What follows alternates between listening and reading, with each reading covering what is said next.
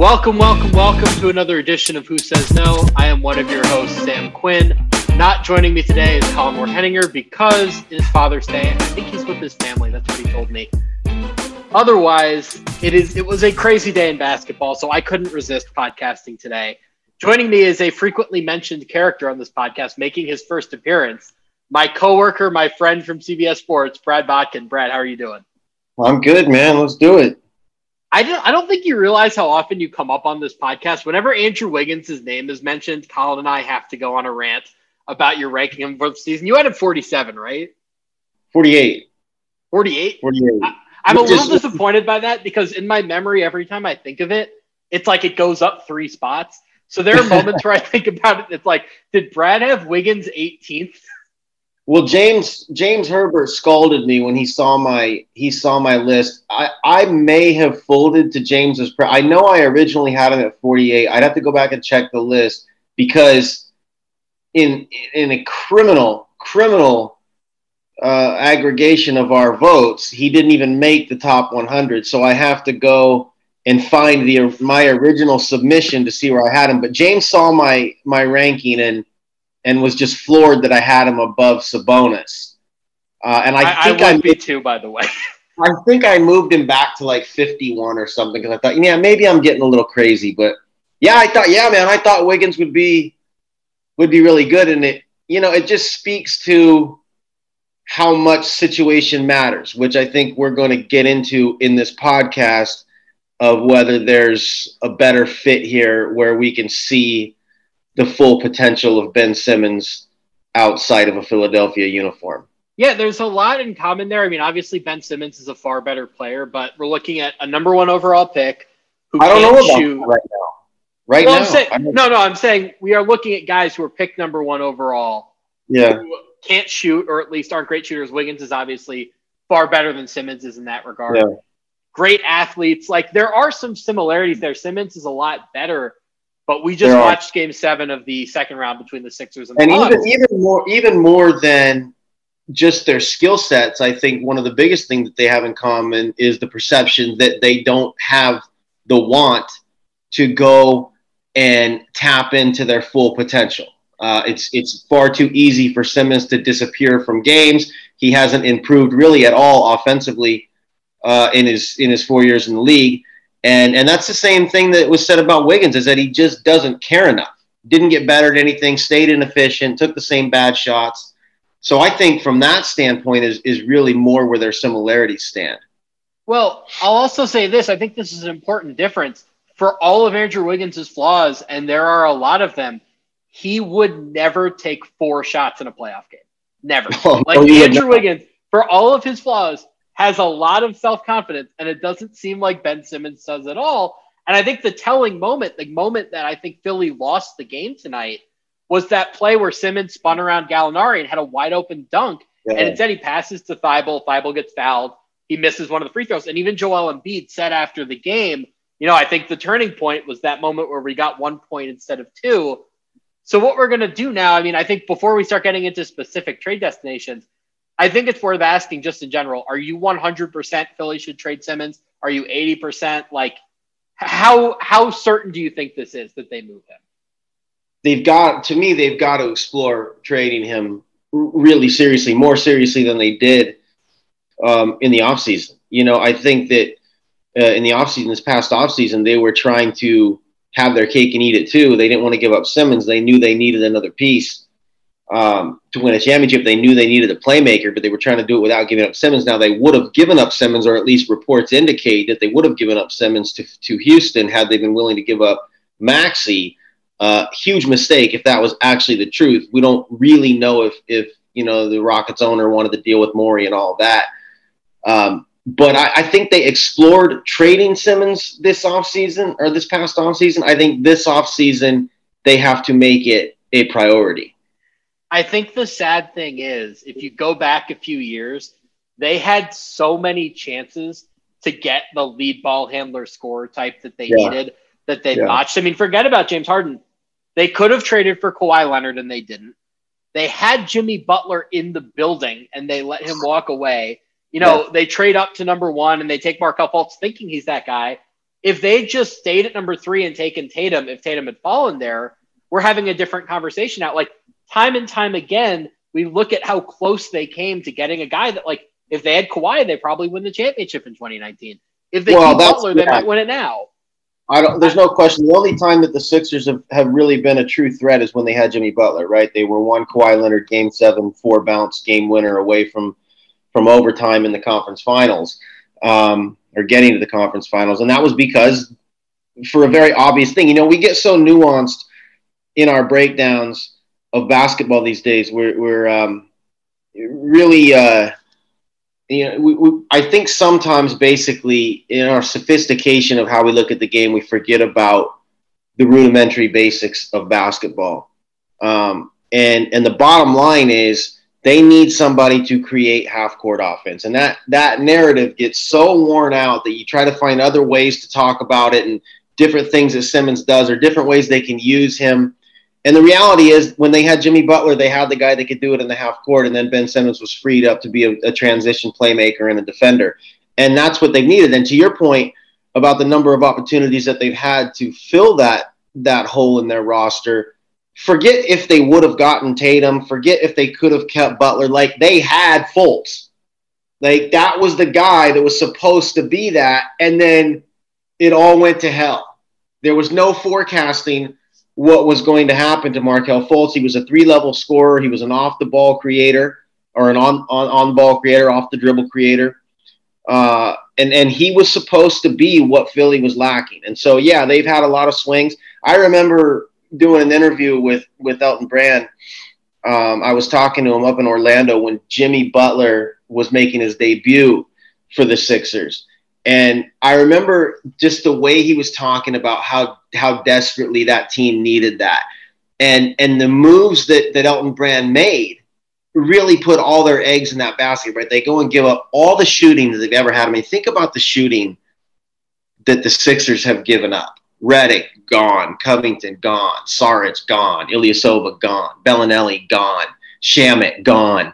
All these things that Embiid and Simmons need, they give them all away, and then they're forced into having to pay Tobias Harris, and now they're left with no assets, and it's all the eggs in this basket. So it's like everything has gone wrong to put the team in place that Ben Simmons needed to thrive.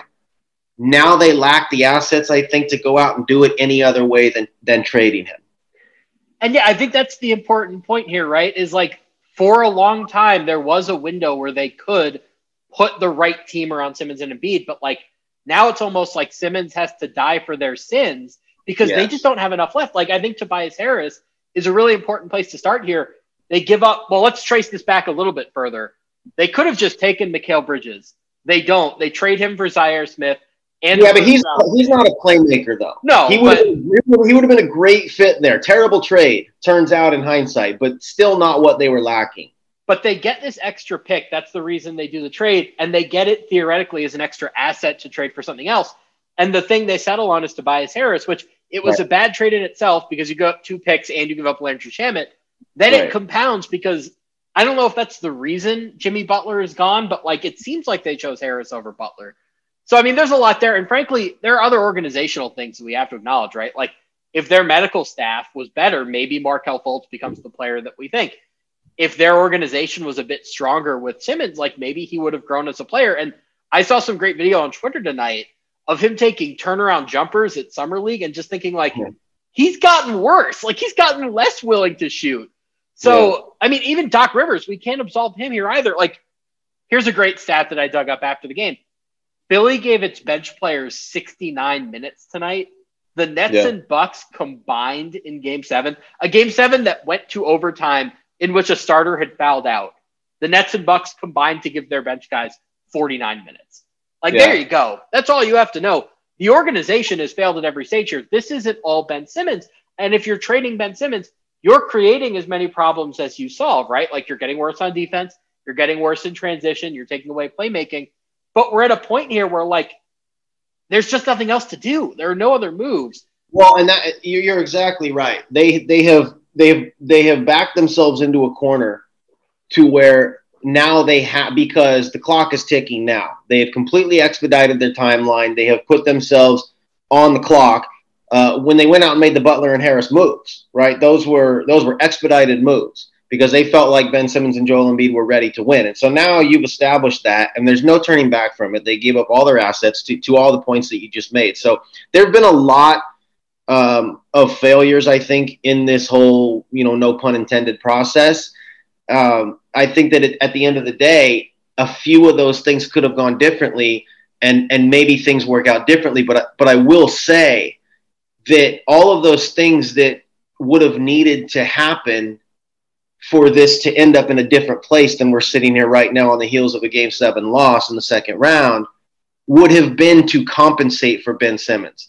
So it's not to absolve him of his place in this. His place in this, in my mind, and I've written this, I've said this for years, have always been true. His inadequacies have always been a hurdle that was going to hold the 76ers back. I've always believed that. I've always said it, even when he was at his best and was everybody's favorite player and an all-star and everything else that everybody loved about him.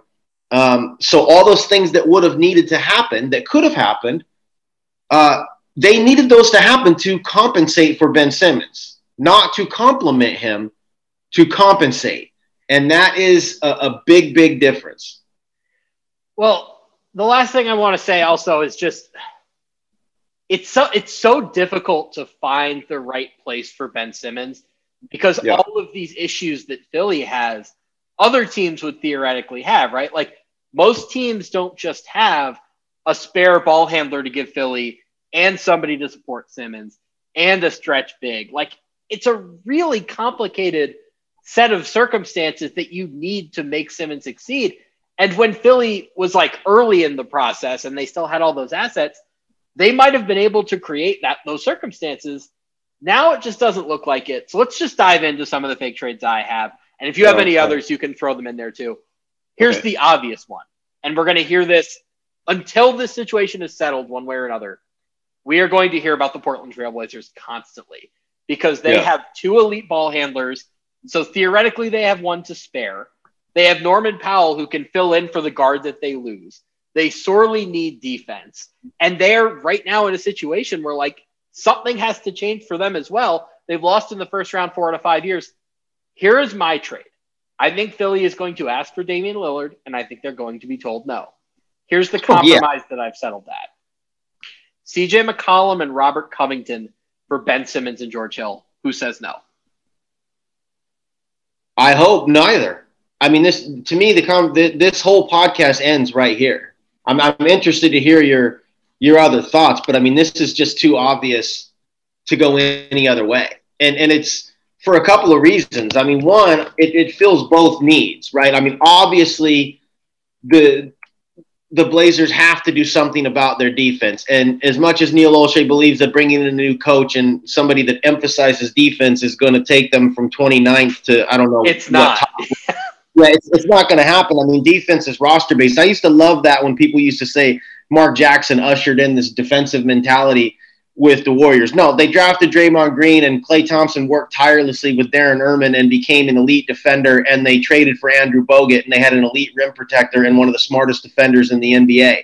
And so that's why they became an elite defensive unit. And they stayed great on defense with Steve Kerr, by the way. We only ever talked about what Steve Kerr did for the offense. I think they were top 5 in defense most of those years. 100%. So defense, even more than offense, is personnel. You cannot play defense without the right personnel, and the Blazers are just behind the 8 ball from the start because they're going to be at a deficiency at the point of attack every possession, playing CJ McCollum and Damian Lillard in its backcourt. I mean, this is the new John Wall and Bradley Beal. We know this backcourt has hit its ceiling. It has to be broken up. And like the Sixers, the Blazers really don't have a lot of options. They don't have young assets in the form of draft picks. I don't think they have a first-round pick until 2025 to trade. And they don't have young assets. I mean, Nasir Little, maybe Anthony Simons on a smaller deal level, but nobody that's going to get anybody excited. And so they have to move a core piece. And it just so happens that the Sixers are in that same position, no young assets that anybody cares about, really. I mean, maybe Maxey. I mean, we'll get into him, I guess. He's, to me, as a trade asset, he's not some big blockbuster guy. He's a lottery ticket. That's what he is. Like, there's a 10% chance that he's really good, and there's a 90% chance he's just a bench guy. Yeah, I mean, I don't think he's anybody that's going to be driving a blockbuster deal. Is my point, and yet he was the sticking point in the Harden trade. Well, if that's true, that's a whole other podcast. I'm going to just hold out hope that the Rockets wouldn't do business with the Sixers in the background of all this.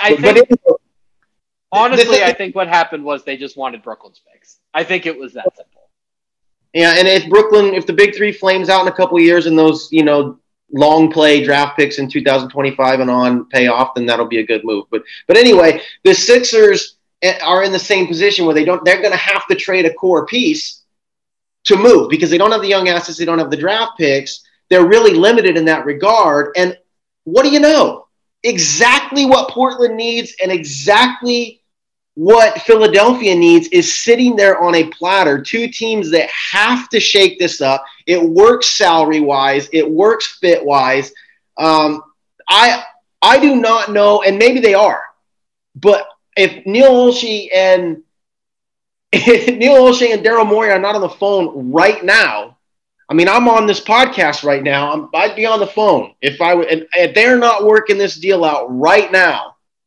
I don't know what either of them are doing. I cannot for the life of me figure out why this trade wouldn't be done ASAP. I have to guess that we're still in the, hey, will you give us Damian Lillard phase of these negotiations? But I think that's going to pass pretty quickly. I have a couple of problems here. How can you even ask that? That's like the guy in your fantasy league who's asking, back when like Calvin Johnson was playing and he was trying to give you like his flex play for Calvin Johnson. Like, after what Ben Simmons just did, you're honestly even going to throw out Damian Lillard? Like, don't even make that call. You got to be kidding me. Brad, that's what this podcast is. 5 days ago, I came on this show and suggested Luka Doncic for Jamal Murray and Michael Porter. So we are well beyond the realms of reality here. But you're right. There's no way Portland is going to do that trade. Listen, Sam, that's a far more realistic trade. There's a 1% chance of that one. Not 1%. There's a 0.1% chance of that happening. Right now, Simmons for Lillard is just, it's not happening. I've got a couple of problems on the Portland side here. Number one, if Portland is giving up Covington too, how much of a defensive improvement is this really? Simmons is better. I don't know how much better you get there. Powell is obviously pretty small. You're still going to have a small backcourt. You're still going to struggle at the point of attack. I guess Simmons can guard other stars one-on-one, but then you just screen off of him. And then my other concern here is what do you do with Jusuf Nurkic? Because he's not going to, you don't want to have a non-shooting center with Simmons. So I think you have to find a way. I think hopefully Zach Collins is healthy next year. I don't know, but you've got to find a way to turn Nurkic into something if you're Portland. I'm not super optimistic about that. Do you think there's any chance that could work? Yeah, I do, because one, Nurkic is expiring. So, I mean, there's definitely a way that you can get off him for something. I also think they can work together. I mean, to me, the key is Nurkic isn't a stretch five, but he's not an on the block five either. He's gonna do a lot of rolling with Damian Lillard. He can step out to the arc. I think there is more of a chance because when you start stretching Joel Embiid, and that's another layer to this conversation in terms of their fit, is that how much Joel Embiid is playing a face-up game now, and it really completely removes Simmons from the equation.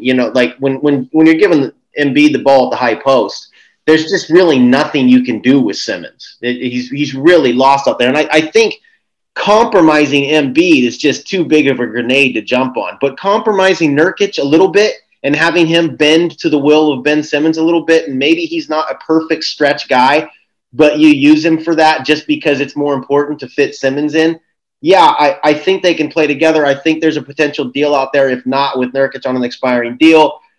And I don't think Robert Covington is even close to the defender that Ben Simmons is. So there's no question in my mind that Ben Simmons upgrades there. And this is not even considering the fact that I'm halfway convinced that Ben Simmons should be a center anyway. So, well, yeah, they would close with him at center if they did this. Exactly. So you're talking about down the stretch of the Denver series, they've got Carmelo Anthony guarding Nikola Jokic, and I believe Covington was doing a lot of it. So Ben Simmons is going to be the effective center in that thing. He's going to be the new Draymond Green. It would allow Damian Lillard to truly, if they want to change philosophies, under Terry Stotts, the defense got a lot of the heat, but their offense, for all the high rankings, I throw out the rankings when it comes to playoff basketball. That doesn't indicate how good of shots you're going to get in the playoffs. And Portland, under Terry Stotts, did not create good shots. I shouldn't say they didn't create good shots, but they didn't create great shots. They had great shot makers, and they relied on that. And that, to me, has a ceiling. And Terry Stotts didn't care if it was Carmelo Anthony or C.J. McCollum or Damian Lillard creating, or Norman Powell, or even Rodney Hood when he'd get it going. Like, he would let anybody create their shot because there wasn't really much sophistication or off-ball movement to that offense. And so while Neil Olshey is saying he wants to bring in a defensive coach, he's also going to bring in a coach that's going to want to change up a few things offensively. I'm not saying they're going to go to the Warriors system, but in some vein of that approach of easing Damian Lillard's burden and getting somebody that can run high post offense like a Ben Simmons, that can run transition offense and get Damian Lillard off the ball to some degree. To me, there's an offensive element to this as well. As much as right now it sort of looks like you kind of have to think of Ben Simmons as the defensive upgrade and hide him on offense, I don't think that's necessarily true. I think there are places, Portland being one of them, where he still can be a more athletic, taller Draymond Green. And that's a scary player. Well, so I think the places where you can find that system and put it in place are thin. And Portland is one of them. Well, you bring up Draymond, and thank you for not stealing my point. Think of the short roll Draymond has had in Golden State when they run high pick and roll and defenses blitz. Draymond just gets a 4-on-3 downhill. Think of how far back Damian Lillard runs high screens. It's like almost at half court at this point. Think about how much downhill space Simmons would have doing that. And think about how dangerous a passer he would be if he had these 4-on-3s with like Norman Powell, Zach Collins, and Anthony Simons on the floor with him.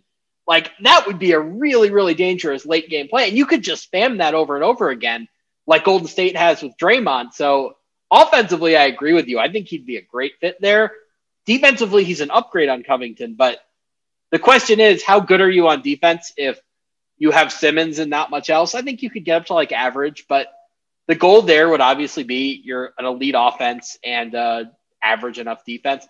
I think they'd need a few more moves, but you're right. That's the easiest one on the board. You can't take care of everything in one move. So, I think Simmons immediately makes them capable of being an average defensive team, which is all you're really asking them to be with Damian Lillard.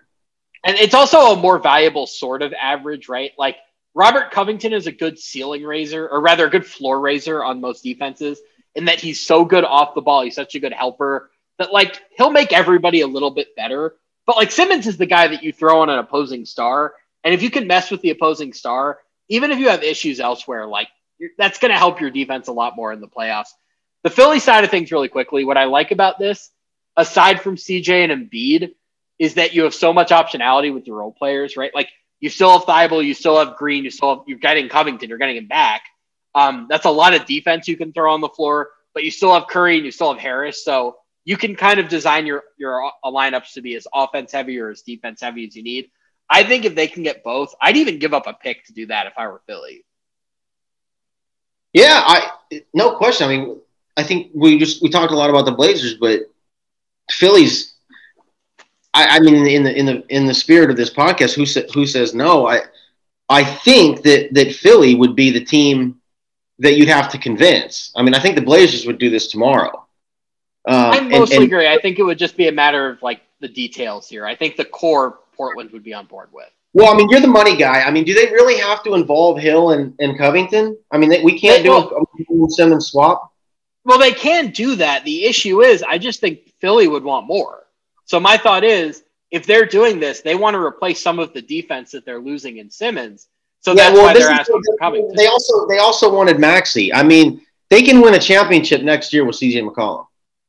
I think they need to be a little bit better on defense. I think if you're Philly, you'd probably your path to the title is like number 6 on offense, number 4 on defense. You can, but you're beggars. You're being a chooser here. You know, they are not winning right now. You're trying to cover everything. You can't. They're not going to. Ben Simmons does not have that value for what they need.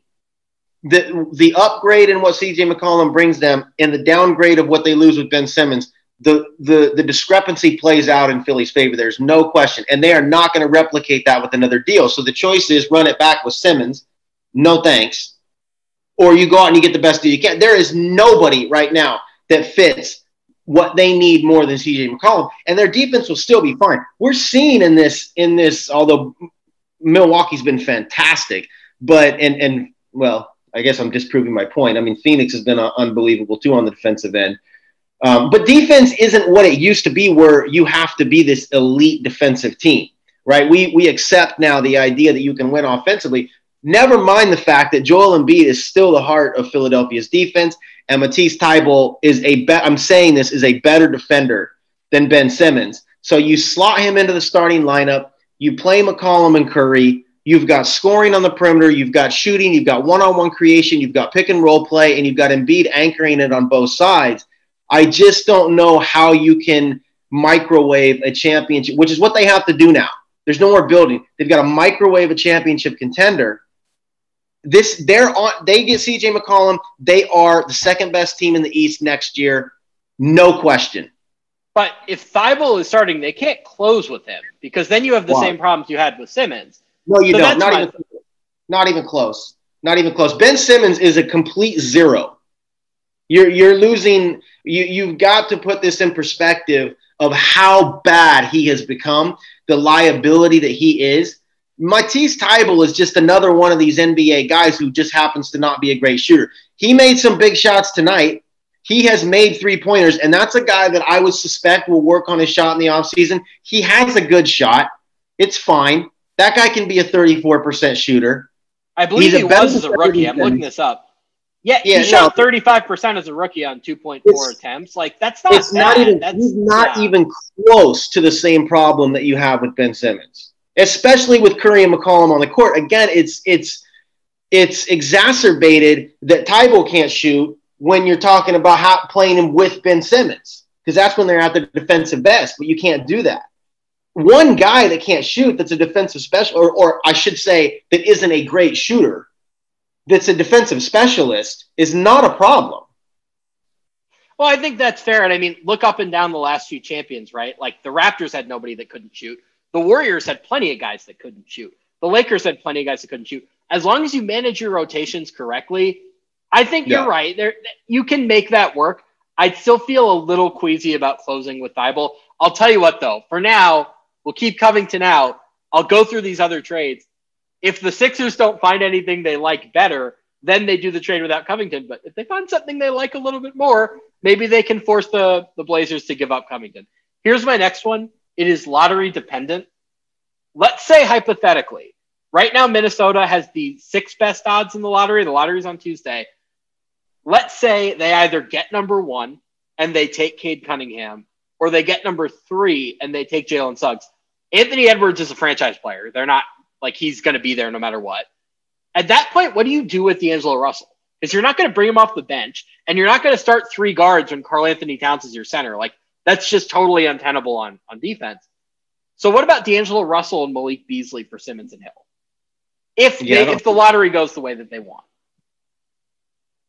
I don't hate that. Obviously, the Portland one's better. I mean, you're talking about CJ versus D'Angelo. I don't hate it, though, because I obviously, and this is the road you're going down, and everyone's in agreement on this, that they have to get a playmaker out of this. And D'Angelo Russell fits the bill. He was really good, actually, in Minnesota when he played in terms of what he does. I think we know what he doesn't do. I don't look at D'Angelo Russell and think that's a guy that's going to pull a Wiggins and go to a different situation and become a championship player. I really think you can win a champ, not as a top 2 or maybe even 3 player, but I think you can win a championship with Andrew Wiggins. I don't think anybody would have said that a year ago. I don't know that that's true of D'Angelo Russell. I think he was in a perfect situation in Brooklyn when Dinwiddie went out. And I don't think that a guy like that going to Philadelphia and running heavy pick and roll and needing the ball a lot. He's just, if you want to talk about them being worried about their defense getting worse, that they're going to be miserable at the point of attack. Russell is about as bad as it gets. I'm not even sure you could finish with him. I mean, I would consider the deal if I was Philadelphia because it fits the bill on paper, playmaker. But I would not be terribly excited about that. Frankly, I'd be more excited about Beasley. So, well, that's kind of the other thing. I think there's a small part of me that thinks right now D'Angelo Russell is already the third best guard on the Blazers, or on the Wolves, rather. Now, obviously, he's politically more important than that because he's so close with Towns. But in basketball terms, I think having an exit valve on this, you couldn't get Towns behind most trades for Russell, but maybe you could get him behind it if you're getting Simmons. I think the fundamental problem with Russell... Simmons and Towns would be a fantastic pairing. Oh, they need that defense so bad. I mean, who's the best defender on the Wolves right now? Is it Josh Okogie? Naz Reid? I'm at a loss. I would say Okogie. I don't think Towns, I don't think Towns is a terrible defender. And I think some of the stuff that Simmons brings in terms of just sort of creating chaos defensively, where it doesn't always have to be structurally sound, where Towns can, I think, athletically be on the back end of some of that chaos that he creates, I think can be a better defender, but more the offense with the stretch shooting, it's a perfect offensive setup. Towns shot 8 threes a game last season. Yeah, he's perfect for Simmons. Listen, and those aren't even like typical stretch big shots. I mean, he's like coming off picks, right? He's perfect. That's another deal that I think the other team other than the Sixers would jump at. Same as I think Portland would jump at a McCollum deal, or they should. Minnesota would jump at that. If I was running the Sixers, I would probably run it back with Ben Simmons before I would trade for D'Angelo Russell. Would you trade Ben Simmons for the number 3 pick if Minnesota got it? Or is that too much of a timeline shifter, right? Like Jalen Suggs might be that guy, but can you wait 3 years for him to get there? No, maybe there's a 3-teamer where you trade the lottery pick somewhere else. I don't know. Well, that's what you start getting into is you bring in the third team and then you involve these high picks. So that's where that 3-teamer that I had proposed to you earlier, okay, which I guess the floor is yours. Well, this doesn't involve a draft pick, but I proposed, what was it? Simmons to Golden State, Draymond to Portland, and CJ to. And I guess to your point, I don't know why you even need to involve Golden State, because what we're doing is we're getting Simmons to Portland and CJ to Philadelphia. I mean, maybe this is just the Northern California blood in me that I'm trying to get the Warriors involved here. But I do think that Simmons in Golden State is another place, obviously, that he could thrive. You know, well, he could be a small 5. He could be a playmaking guy. And the reason that the Warriors haven't had interest in him in the past is because they can't pair him with Draymond. But right, I mean, there's so much redundancy there. But if the issue is, you're right. I don't know what you do with Draymond there. I mean, I think Lillard would love to play with Draymond. Like, I think he would really be behind that. Yeah, they lobbied for that, yeah. But I think the Portland side of it is, why wouldn't we just take Simmons? So that's tough. You'd have to find another trade for Draymond. And, like, listen, I love Draymond. Draymond is a little like Simmons in that he's very hard to accommodate. You have to have the right sort of team around him. I don't know how many there are. And, like, all the things I keep thinking of just aren't right from a value perspective. Like, the thought crossed my mind, like, maybe you do this. Maybe you say, hypothetically, we're sending out Wiseman and the Minnesota pick, and we're getting Simmons, and Philly is sending that stuff somewhere else. But then we trade Draymond for Kristaps Porzingis, so we have more shooting. But that's ridiculous and will never happen because Draymond is more valuable than Porzingis, and, like, the Warriors wouldn't break up for that. It gets a little too complicated, but I see what you're saying. Like, and the other part of it is, like, honestly, how many non-shooters have the Warriors put with those guys in the past? Like, Steve Kerr is not against playing 2 non-shooters at once. I don't know. Like, I don't think it's crazy, but I don't think it's likely. Yeah, I don't think it either, because to the earlier point, I don't think you need to involve Golden State, but Yeah. um, I think that right now we're all in this mindset of all these teams that kind of feel one move away, and how can we involve them and get something going, and the Warriors are one of those teams. Have I told But you my Warriors trade? Like the one that I'm most excited about and that Colin chastised me for? hopefully it involves Wiseman. Wiseman, Minnesota pick, Wiggins, all of their other picks for Damian Lillard. My thought is, this isn't on the table, to be clear, but my thought is, like, Brooklyn has just shown all that really matters is shot creation, right? Like, if they can survive on defense with Kyrie and Harden, why can't the Warriors survive with Lillard and Curry? Because they have Draymond, too. Like, the Nets don't have a Draymond. That's my dream trade. It's not going to happen. I have one more D'Angelo Russell point.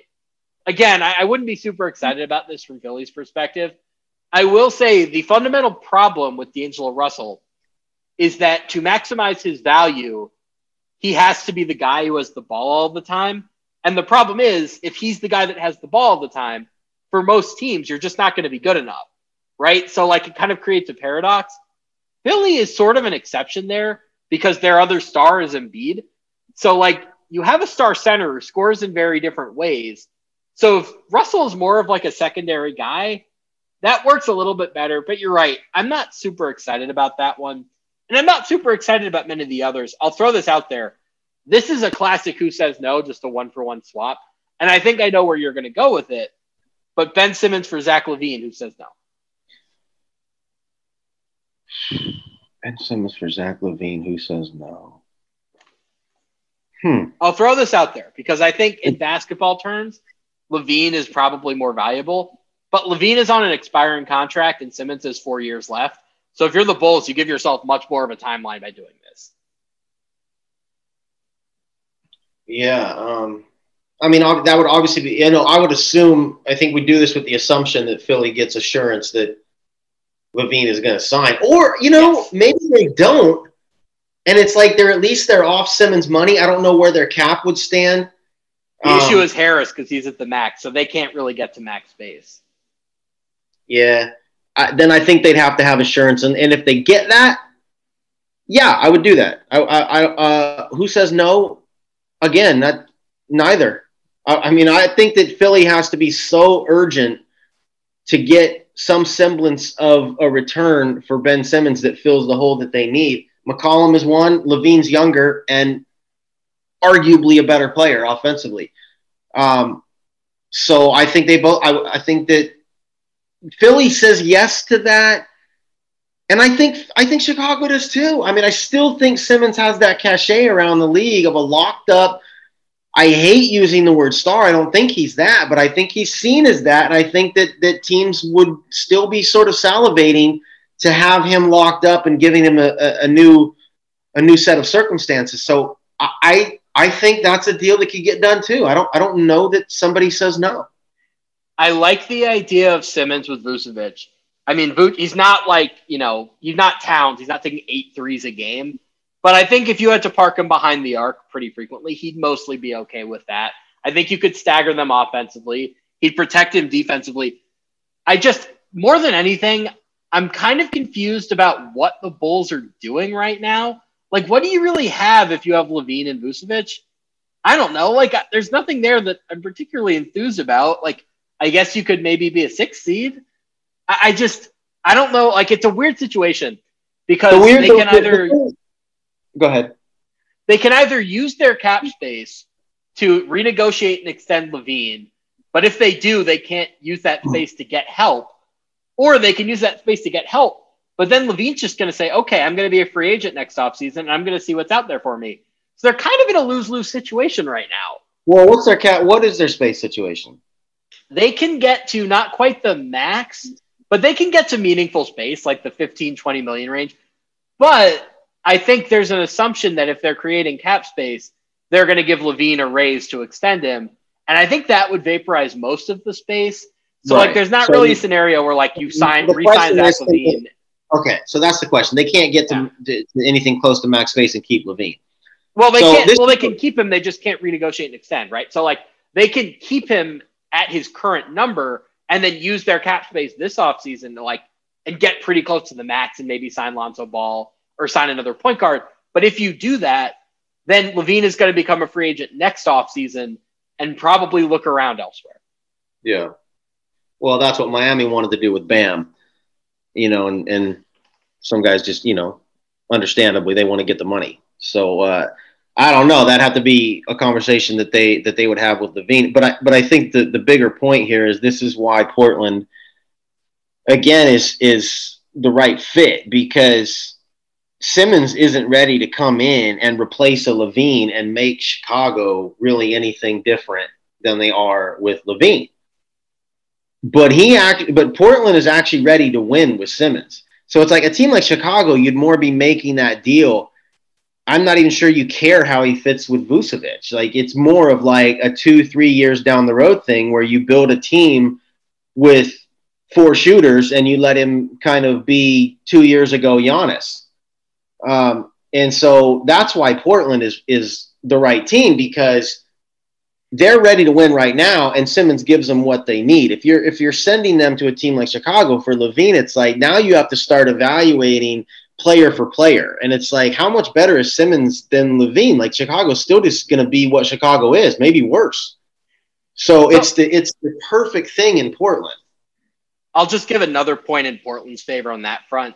I think the fact that Dame is there and has set such a positive culture would be very helpful for Simmons. Like, think about what the Sixers were when he came in. They were still in the process, right? And they've been pretty heavily criticized for some of their player development stuff, for their failures to hold guys accountable. I don't think Simmons would get to Portland and start shooting threes, but I think he would get to Portland and Lillard would have the cachet to tell him, this is how you have to play. No question. I do think you're right there versus Chicago. And this experience is humbling Ben. I mean, Ben Simmons thought, and probably to some degree still thinks, he's the shit.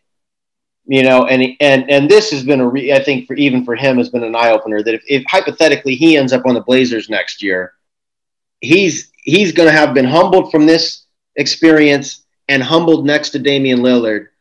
We're going to go over. You're going to have a few more ideas, but I don't know how we're going to beat the Blazers. They better be on the phone right now, but what's next? Here is, I think, my last stand in trying to convince you that it's not Portland. So you talked about the 2019 Giannis scenario where it's just Simmons and a bunch of shooters. Here's the team that can do that. Ben Simmons for Pascal Siakam. Who says no? Yeah, I was thinking about Toronto before we got on the pod. So I think the issue for Philly is you don't know what version of Siakam you're getting, because if you're getting the one that won a championship and was a really good shooter, or the one that was an all-NBA player last year, you just say, great, we do this in a heartbeat. You don't lose too much defensively. You lose a little bit as a playmaker. But he shot 29% on threes this year. And if that's who he is, and we don't know if that's who he is, but if that's who he is, he's not. He's somewhere in between. He's 33, 34%. But here's the thing that you got to focus on. All of these deals have to be about, as long as a playmaker in some capacity is coming back to Philadelphia, all of these deals have to be looked at through the lens of the team receiving Simmons, because Philly needs to get rid of him. So you've got to be asking yourself why Toronto wants Simmons, not can the Sixers stomach Pascal Siakam as a 33% shooter. They got to make they're not going to get the perfect move. If they can get Siakam, as long as McCollum is off the table, that's the number one. If they can't get that deal and Toronto comes in and throws Siakam at them, take it. Take it. You've got to get off. That's where we started this podcast. They have to get off Simmons. And they might have to eat a little bit to do it. But if they offer me Siakam tomorrow, listen, Siakam and Ben Simmons are still to some degree both upside plays. I don't think anybody thinks either of those guys are fully developed. So why not chase the upside with Siakam? I mean, at worst, you're coming out even. Those guys are going to be, I think it's actually a pretty interesting conversation that if I had to guess 10 years from now, not in terms of fit or where they fit on certain teams or the particular skills that they bring, but just pure and simple value on a team, I think Siakam and Simmons are pretty neck and neck for how their careers are going to turn out in terms of how good they're going to be. Do you ever think that Ben Simmons is going to have an individual season as good as the one Siakam had last year, where he was second team All NBA and he averaged 25 points? And for a minute, we were saying, like, is he a fringe MVP candidate? I don't know if Simmons ever gets to that level, but I'll point this out. If we're doing the Giannis 2019 a bunch of shooters route, well, you could re-sign Kyle Lowry. You have Gary Trent. You have Fred VanVleet. You have OG Anunoby. Chris Boucher can play some of your center minutes. That's a lot of shooting and that's a lot of defense. So if you do that, like with Nick Nurse as the coach too, as maybe the best defensive coach in basketball, you're talking about like a top 3 defense, a great transition offense, which is how they were so good after Kawhi left, by the way. They were mediocre in half court, but they scored so much in transition that they were okay. Yeah. I think that's a really interesting fit. And Masai Ujiri is always looking for stars. Like, he's willing to take risks. He traded for Kawhi in the first place. So this could be that sort of risk for him where he's like, this isn't a sure thing. I can't get a sure thing to come to Toronto and stay. So I'm going to really, take a risk here. Well, and then the other thing you do is you move off Lowry. I mean, you sign and trade him. Like, I think that you go and I still think Lowry's a really good player. I mean, maybe there's a sign and trade in there. Forget Siakam. Like, I don't know, maybe there's a sign and trade in there for Lowry and Simmons. But the issue with that is cap, because if you're Philly and you sign and trade for somebody, you get hard capped, and they have Embiid and Harris already. So fitting 3 guys like that with a hard cap gets kind of dicey. Okay. Yeah. The sign and trade hard caps. I mean, I think there's ways to figure that out. I'm not a cap guru, but I'm thinking that if the Sixers wanted Lowry and the Raptors wanted Simmons, I think they could work it out. I kind of always think everything can be worked out. But yeah, I do like that idea on Toronto, and I think that they would love the fact that Simmons is locked up, right? Right, like after the Kawhi thing, yeah, that's they would love that he's locked up. Outside of Kawhi, it's still not a place that they can depend on year in, year out, bringing in. I think they're a team that's like, where are we? Like, we like VanVleet, we like Anunoby, we like Siakam, but like, how are we going to get that next player, that Kawhi?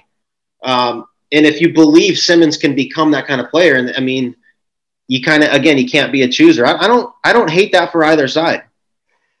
Yeah, I mean, why wouldn't you want to keep Lowry? Would you be trying to trade him for somebody younger? Like, I think you'd want to keep Lowry just as like a half-court offense security blanket. Well, because I don't think that again, this is why I think Portland is perfect. The Raptors aren't going to win anything with Simmons instead of Siakam next year.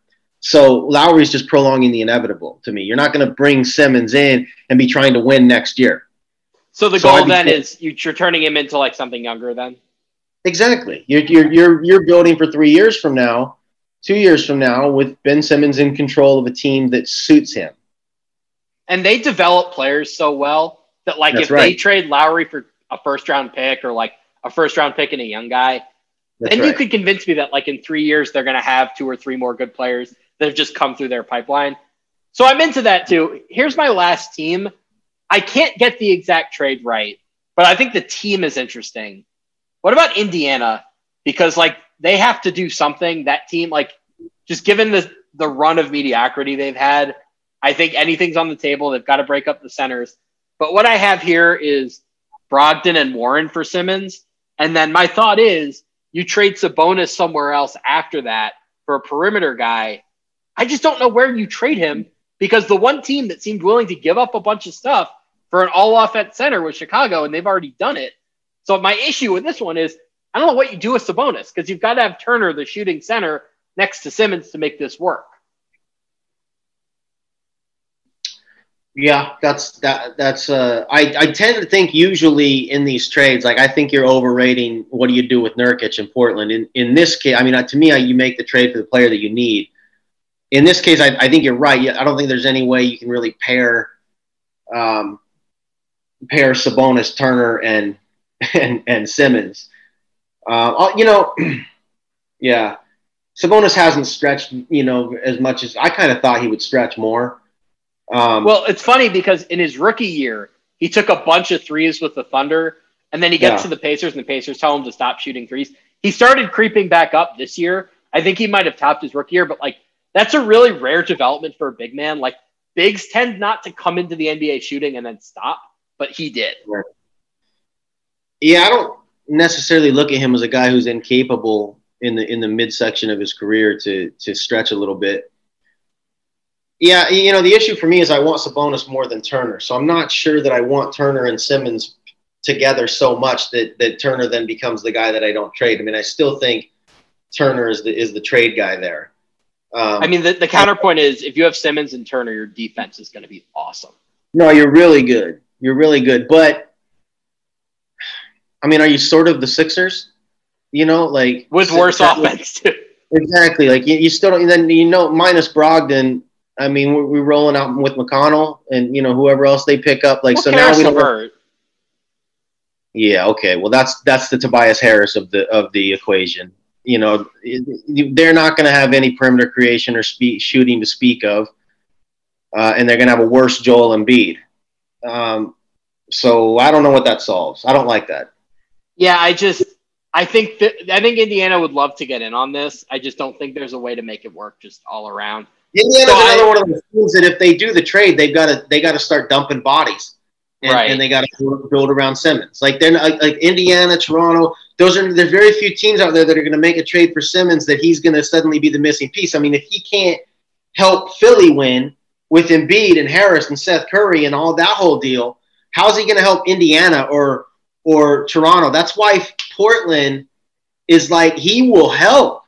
Like, I mean, if Ben Simmons just gets his head screwed on straight at the free throw line, I'm putting Portland like right there with Phoenix and Utah and maybe everyone next year. I mean, they can win. They're a better team with Ben Simmons than CJ McCollum. Can I just say, it would make me so happy if Ben Simmons came out next year and shot granny style free throws. I mean, he can't be any worse. I hate to say this. It's not this simple, but I think if Ben Simmons shot granny style free throws, they would have won this series.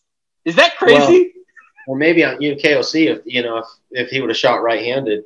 I don't know. I think that's too much of a mystery, but like it's impossible to shoot less than like 60% granny style. It's so easy. Oh, I don't know about that. I don't know what I could make. I mean, I don't know if I could make 60%. Granny's hard, but maybe if you're such a bad normal shooter, I don't know. I will say this: Simmons does not have as bad a free throw stroke as these numbers would indicate. I mean, I look at that guy and I sort of think the same thing as Giannis. Like when he airballs and then swishes the next one, they both look the same. It's just, it is a complete head game. I mean, from a form standpoint, Giannis has got really good arc.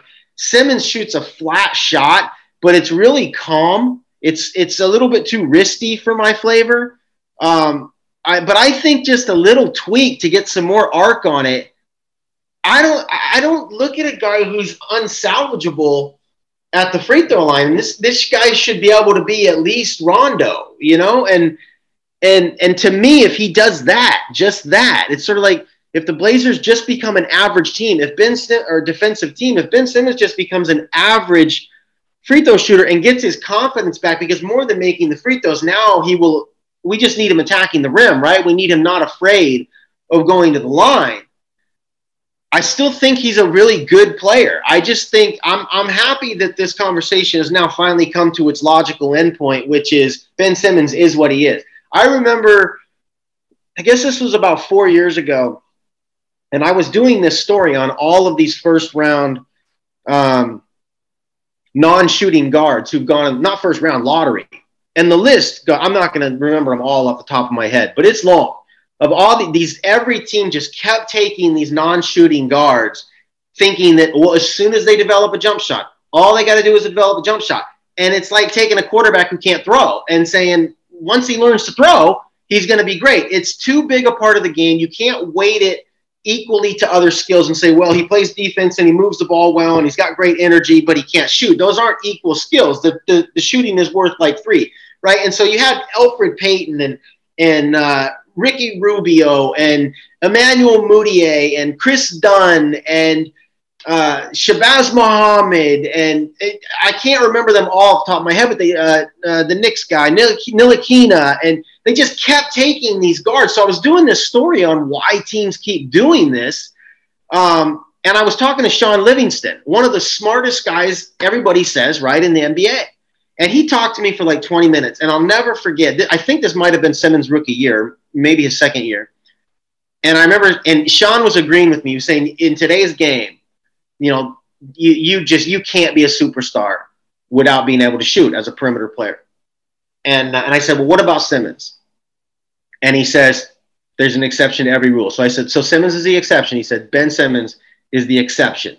And that's how everybody felt about him, that he was the exception, that because of all the things that he does, and people have held to this narrative. And so I'm happy that this conversation has now finally come to the logical place where he's not an exception.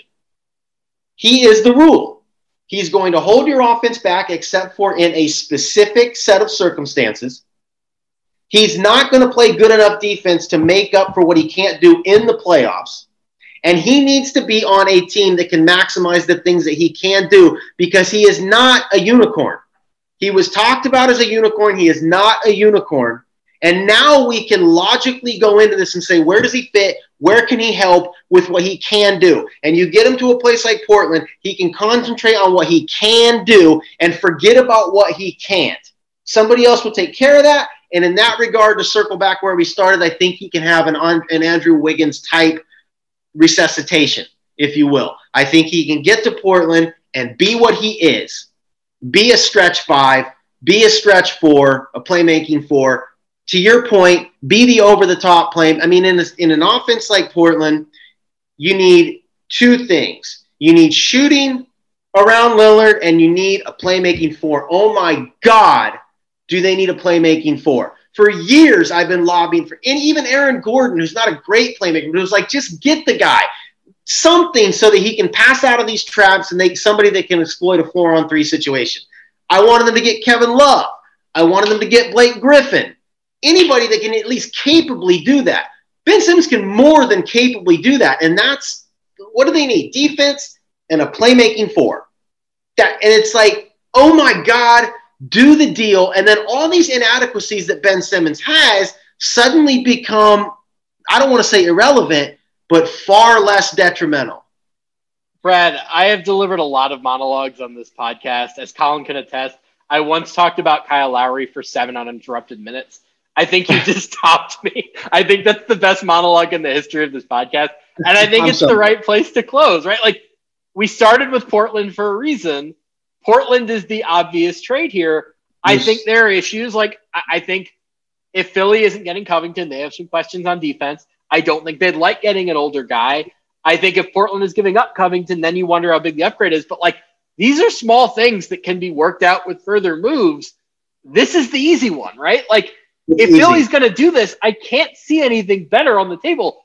Maybe you wait for Portland to get desperate on Lillard. Maybe you wait for Washington to maybe get desperate on Beal. But, like, I don't think that's going to happen. You don't believe that. Portland, the whole city would have to, like, be underwater. There's no situation in which they could be desperate enough to trade Damian Lillard for Ben Simmons. That's out. So, like I said, I mean, to me, and this is maybe why I would be a bad GM. But the excitement, the impulse of, like, knowing that you're immediately a different team. I mean, it's so stale in Portland. And we know now what Philadelphia is. To be able to flip a switch immediately and change that equation would be too impulsive for me to pass up. It would be like, we can be a different team tomorrow. It's such an uphill climb for Portland to get out of the situation that they're in. It really is. This is like the one move that, like, you could, like, take the escalator and it might work. And if it doesn't, Lillard's out anyway. Right. You know it's not going to work with CJ. So Lillard's gone in a couple years. His loyalty's going to run out. He's out in a couple years max. So this is like the only thing that in those next couple years actually gives you a shot. And really the same thing's true of Philadelphia. Like, they're not a young team. Like, they got to win in the next couple years. Otherwise, it's just going to be Embiid and, like, a washed-up Harris that they can't trade. Well, that was the other question I wanted to ask. There aren't any Harris trades out there, right? Like, I can't think of any. No. I can think of a few teams that might like him, but there aren't any smart trades. Like, I think the Lakers would love to buy his Harris, but what do Kyle Kuzma and KCP really do for you? Not much. Like, I don't think there's a Harris trade out there. Maybe there's a Maxey plus Thibault plus a bunch of firsts for, like, some decent starting point guard out there. I don't see anything else out there. I think the way to look at this. Unless you get Chris Paul, forget the decent point guard. Unless you get Chris Paul, a decent point guard is not going to make up for Ben Simmons. If you went and got somebody as great as Chris Paul, you could cover for him. But we also just in general go back. So many teams, like how many teams would have won the championship if they traded for Chris Paul this year? Milwaukee would have. Philly would have. Phoenix might. Yeah. Phoenix might. The Lakers could have. Milwaukee, but they might win it anyway. Drew Holiday would have been a really interesting key. I don't think Philadelphia had the assets to get that done, but Drew Holiday would have been really interesting in Philadelphia.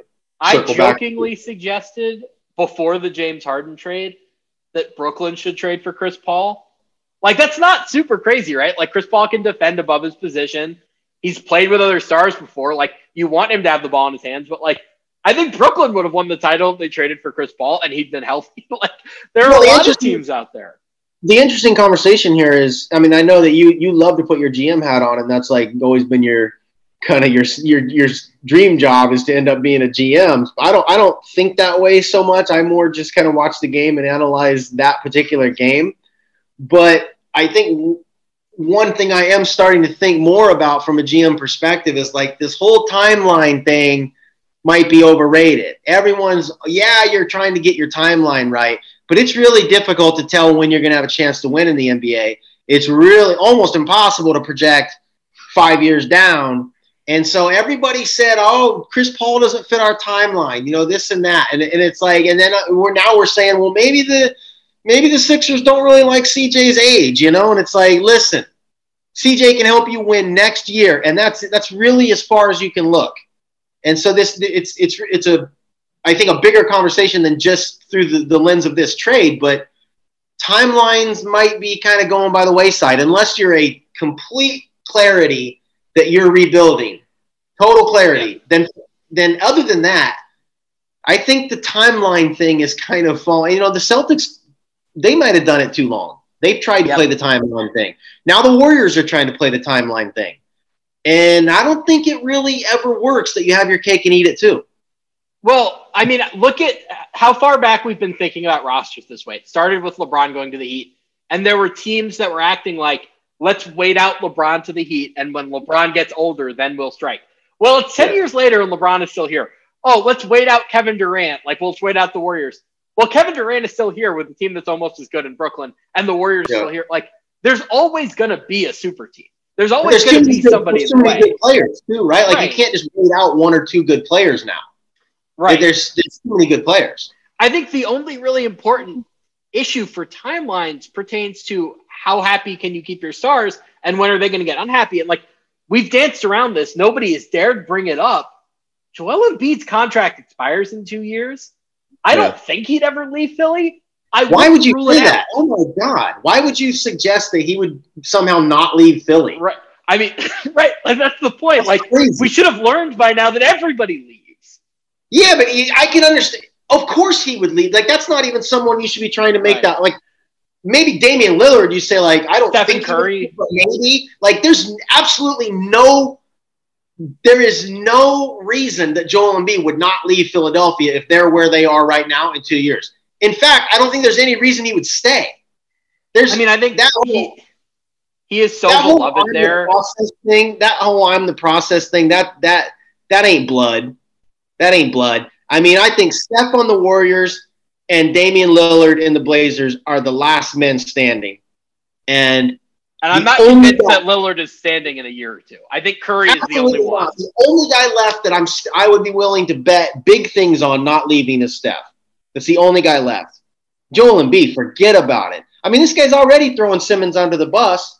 Let's not forget about his trash second half in Game 6 and his huge turnover at the end of Game 7. I mean, there's a lot of blame to go around in Philadelphia. We don't need to go too much further in this, but I mean, Doc Rivers coached a tank series.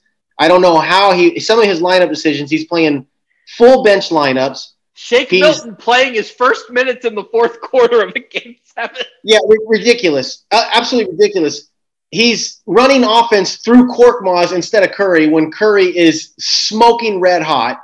He's playing Korkmaz and Curry on the court at the same time when the Hawks are in the middle of a hack of Ben Simmons. Like, you don't need offense when you know they're hacking Simmons. Put all your defenders on the court. But we're rolling out Korkmaz and Curry while they're hacking. And there was a lot of bad decisions by Doc Rivers, and Budenholzer made awful decisions and has gotten away with it. Really, really weird coaching so far. There's a lot of blame to go around in Philly. Okay, well, that's the last thing I want to say, because it's 3:45 in the morning on the East Coast, and I feel bad for keeping it this late. But we've heard a lot about when Milwaukee loses, Rick Carlisle should go there. I know that Doc Rivers has 4 years left on his contract. If I were the Sixers and Rick Carlisle was willing to come, I'd say bye, Doc. Like, you had your chance and you botched it. Doc Rivers did a bad job this series. Like, he's probably the biggest reason that they lost. I mean, I was looking at that ESPN graphic, right? How he's like, I think he has like 5 of the 9 biggest leads. It's unbelievable. He's blown, I think, 9. I think 9 total. I'd have to look at it when he's up in a series. Multiple 3-1 leads. Like, look, Doc Rivers has a lot of positive qualities as a coach. I think he did some smart things in the regular season. I agreed with not staggering Simmons and Embiid then because you got them more reps together. Players clearly love playing for him. I would just say the tactical stuff at this point is just it's beyond the pale. Like, I don't. I agree with that. And I find him to be one of those old coaches. I mean, I had my fill of it with Mark Jackson and growing up as a Warriors fan. And then finally we get a team. And I feel like this is probably what Sixers fans feel like. That, like, finally we get a team and a star. Like, our Curry was your Embiid. And it's like, we can win with this. And this coach is doing such stupid stuff. And the offense is so bad relative to what it could be with this superstar. I mean, like, Warriors were like 12th in the league under Mark. It was just an abomination. And I'm watching this and going, oh, my God. And I think I kind of put Rivers in this camp of these old coaches that still just sort of think like it's a make or miss league. They don't have much sophistication to what they do. And most of their value is in that quote unquote respect that they have from players. They were former players. They can motivate type thing. I will say that I also thought the same thing about Nate McMillan. And it is not just because they're winning. He has completely abandoned his previous philosophies. He's switching. He's playing fast. He's shooting threes sometimes. So he's the counter to that. I lumped him into that category too, and he's changed. Doc doesn't seem to be changing a lot. I think he's a lot of name value at this point. I think this will be. He's a ton of money. You know this better than me, but don't they have to? They'd have to pay a ton of money to fire him, right? Yeah, he has 4 years and $32 million left on his contract, and I don't think they're still paying Brown. I think his contract expired, but they're also paying the most expensive GM in basketball, and Daryl Morey. So, like, that ownership group has always been willing to spend money. It would be maybe the most expensive firing. I think Larry Brown with the Knicks was probably the most expensive firing before. This would be up there. I think back to this offseason and how many contenders had a chance to hire Ty Lue and didn't. And, like, look at what Ty Lue's done for the Clippers just by, like, being willing to adjust and being open-minded. Man, like, Philly with Ty Lue. Even Ty Lue, like, what if they would have lost to Utah, and then it's like Ty Lue just decided to not play Terrence Mann for 2 games. Well, at that point, Kawhi was – well, by the way, that's the best quote of the playoffs is Terrence Mann didn't play because he's not in the rotation. Like, that's all he explained it with. Well, I mean, like, so that's an explanation. They do stupid stuff. I mean, Ty Lue does do some good stuff. I mean, I'll be honest, I've kind of questioned some of the stuff the Clippers have done. But on some level, that's just to end this, that's why the Sixers have to go out and get a shot maker. Because that cures all. The coaches make mistakes, the rotations are weird, whatever. But, like, these teams create shots. I don't agree with a lot of the stuff Nash was doing, to be honest with you. But, like, Kevin Durant is just – he is curing all the best player in the world, and that helps to have that guy. They're not going to get Kevin Durant, but they got to get somebody who can create shots. And that's the bottom line. They got to trade Simmons. They got to be on the phone with Portland right now. Brad, it is 3:50 in the morning on the East Coast, and you have as much energy as, like, I feel like you might have had a couple Red Bulls before this. You are just raring to go. I feel like we could easily go for another several hours, but we've got to conclude this at some point, so why not now? Everybody, you can follow Brad at Brad Botkin on CBS. Yeah, at Brad Botkin CBS. Follow us both on CBS Sports. I have a guest coming on tomorrow. Colin will be back later in the week, but that'll do it for us today. Go like, go subscribe, go do whatever it is you have to do to get people to listen, and we will be back later in the week.